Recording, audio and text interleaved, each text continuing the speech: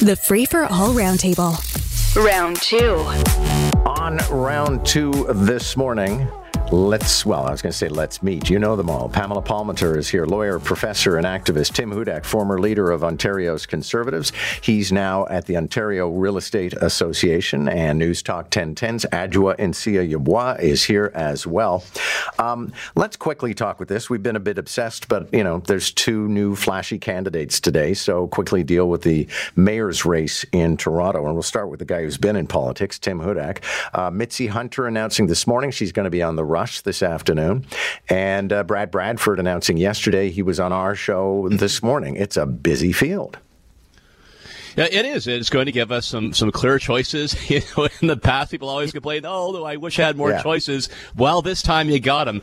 I don't think that either will be a choice for me, John. I'll tell you why. I've known Mitzi Hunter for over a decade. I know when she was CEO of Civic Action, an accomplished member and cabinet minister. But when I hear out of the gate that you're not going to use the strong mayor powers, you're telling me that you're not going to use an authority that can veto a wacky decision by council that is going to make housing more costly, for example, or raise taxes or defund the police. You're not going to veto that madness. So she's off my list for that alone. I want to see a mayor who's actually going to lead the city and be strong and not say they're just simply one of a whole bunch of 25 people. And Bradford, he voted against the police, right? I mean, now he says, he changed his mind. Understand, bull, right? It's like you saw John Kerry. He voted for it before he voted against it. That is Weasley. Both may have things to offer. Not getting my vote. Okay. Adwoa, your thoughts? I agree entirely with Tim that we can't say that we're impoverished in terms of choices. This is a pretty worthy field. Yeah, we have a trailer load of candidates just coming off the back of the truck every day. And it seems like a lot, but it's better to have a lot of choice versus no choice at all when it comes down to these 2 candidates. People are going to want to either vote for them or not and just take a look at whether you agree with their policies. With Mitzi Hunter saying that she right off the bat is not going to use the strong mayor powers, I don't know why she would stick to that, because you don't know what people are going to be voting for. And sometimes in a crunch time, you do need to use your strong mayor powers to make sure that the city is moving forward. With Brad Bradford, again, it comes down to what you believe in regards to his policies. So, yeah, I guess more people are just going to keep coming out, but it's better to have a lot more people versus than 1 or 2 options. And Pamela, I have to say, every time somebody says special powers, I giggle a tiny bit because it seems so ridiculous. But I understand the point. Yeah, there's just a fine line to walk. Special powers where a singular person can, veto the will of the collective, which is presumably representing their constituents. We know in reality that's not how politics works. However, I think if they're going to be used, they have to be always in line with, the charter and making sure that balance is matched. Having a slew of candidates is better than the usual having 1 or 2 candidates. However, if our system was such that there was a runoff or something so that that at least one person has a good segment of support versus a small minority, that would make it a little better for me. You know what? I'm totally with you on that. The only problem is it's hard enough to get people out to the ballot box for the first round. I don't know what would happen. But yes, we're going to have a mayor. And once you factor in the vote turnout, they're going to be elected by about 5% of the population of Toronto. Let me start with you on this one, Pamela, because you are a lawyer, and we have a sexual assault conviction that was tossed over a delay caused by a judge's extended vacation. This is a part-time judge. I wasn't even aware of this program. And at the height of COVID, he was on vacation. He wanted to do sentencing over a video hookup, and it was denied. So now this guy, this person goes free. What's going on here? My gosh, I am a lawyer. I don't do criminal law, but this is the first time I've heard of that in Ontario, where a judge's vacation can literally trump a conviction, especially in a scenario where there is a sexual assault. I don't know. We know that there's lots of stuff wrong with the system in terms of all of the bias and sexism within the judicial system, but this is the height of it, that the vacation of a judge would somehow trump the right of this sexual assault victim. It's beyond me. And I think that this requires an investigation amongst the judiciary about what's going to happen on a go-forward basis. And Adwoa, this is, under other circumstances, but we've had a goodly number of trials that have been kiboshed, for example, because they couldn't be done quickly enough, and you have this 18-month timeline. There's that old expression that justice must not only be done, but it must be seen to be done, and it doesn't seem to be done right now.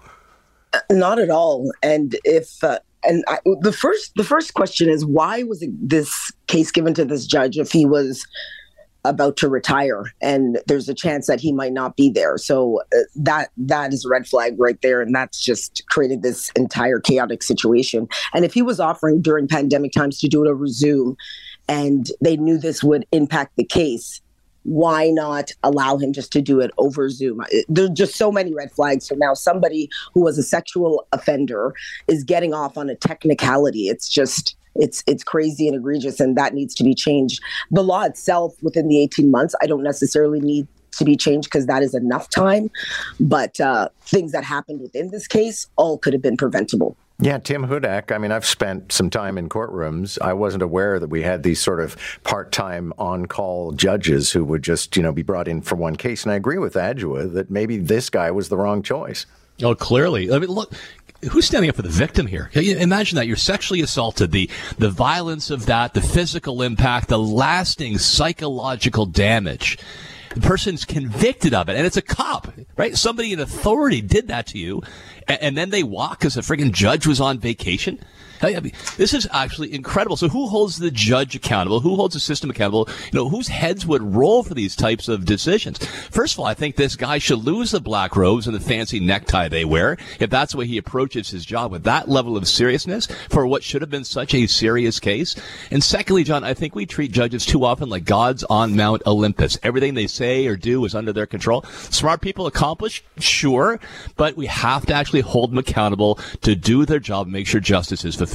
Yeah, it's funny you mentioned the respect judges get and the regard that they have.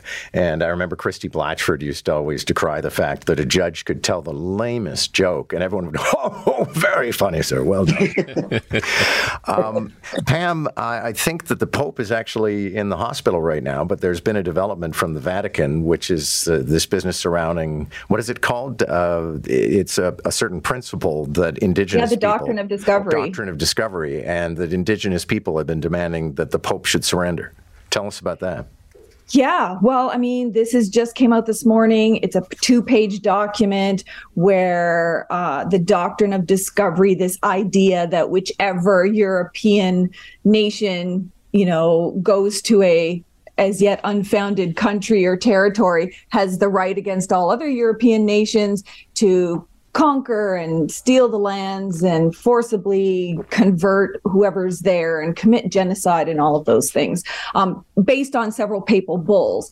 For years and years and years, Indigenous peoples have been asking the Pope to repudiate that doctrine because it forms the basis of Canadian and American law and in other countries, in the sense that Canadian as a nation and the U.S. as a nation assert sovereignty over Indigenous territories that already have pre-existing sovereignty, and they try to justify their sovereignty on the basis of this doctrine, which the Catholic Church is now saying forms no basis for law or actions or anything else. So it's yet to be seen what the impact will be, but it is a significant development. Yeah, and probably something that could only happen under this Pope, because Jesuits are all about rules and reasoning and stuff like that. So, listen, City Council is now looking at drinking in public parks. Tim, there is something so old-fashioned in all of this. I sometimes wonder, what is the fear in Toronto? But we used to have dry wards, so I guess it makes sense that we have this sort of Presbyterian approach to drinking. Yeah, it's a good way of describing it as Presbyterian. Sometimes we just can't shake our sort of Protestant Victorian roots in the city of Toronto. Yeah, we did have. I voted to help repeal those dry zones that existed. That was into the late 1990s, which seems so archaic. No, good for the councillor in bringing this forward. It was Fletcher, is that right? I support this initiative. Shelley Carroll's in it too. Yeah. and Shelley Carroll. And holy smokes, I agree with both of those on the same day. Man, I didn't see that coming. But nonetheless, if I were there, I would vote for it. Let's treat people like the adults they are instead of kids to be babysat. Yeah, and Adwoa, whenever people push back on stuff like this, like I'll hear from people who say, what are you, an alcoholic? You can't sit in the park without drinking? No, it's just that drinking outside is kind of something that people have been doing for hundreds of years. And we've been doing it in Trinity Bellwoods and numerous parks for like decades. So this is not a new thing. And if you don't want to drink, you don't have to. Nobody's coming to your house and forcing you, putting a bottle in your head and walking you to a park and saying you got to drink here. That's not what's going on. Most people will have one or two beverages, ended up cleaning up for themselves, putting it in the garbage, and it's done. And you can do that in most cities in the world without problem, and there's not chaos and people aren't acting a fool. You'll always get the odd person doing that. But it's the majority of people are responsible people. They know how to drink responsibly. Just allow it to happen. It's just so ridiculous. We're in 2023 and this is still a discussion. Yeah, and Pam, when Doug Ford expanded the hours during which people could drink, it's not like that was the start of the road to perdition. No, but I have a little bit of a different opinion because I work on, sexualized violence against women and children that happen in public places. And there's a large number of women who are assaulted in parks by people who use the defense that they were inebriated with alcohol or children being harassed, people getting into fights. And so there's always a balance. It's not just, okay, for the majority, it's good. What about for all of the women and children that it's not good? There has to be some form of protection against people drunkenly hurting people and then using that as a legal defense in court. Okay, well, that's the interesting step. I mean, there's one thing, if somebody's getting out of hand, the cops can go in and take them out. But you're saying people argue, I'm not responsible for this because I was pooched.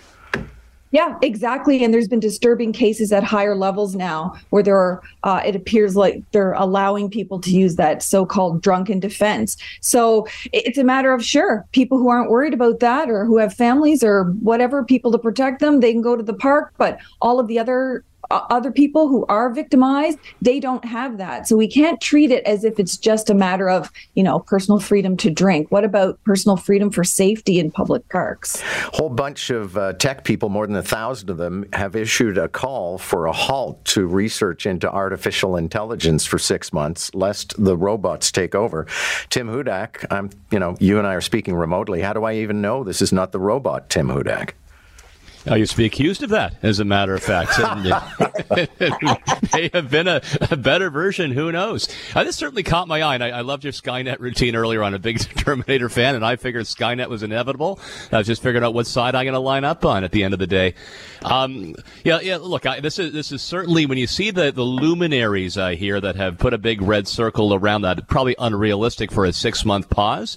But hopefully it will have sophisticated governments, leading governments across our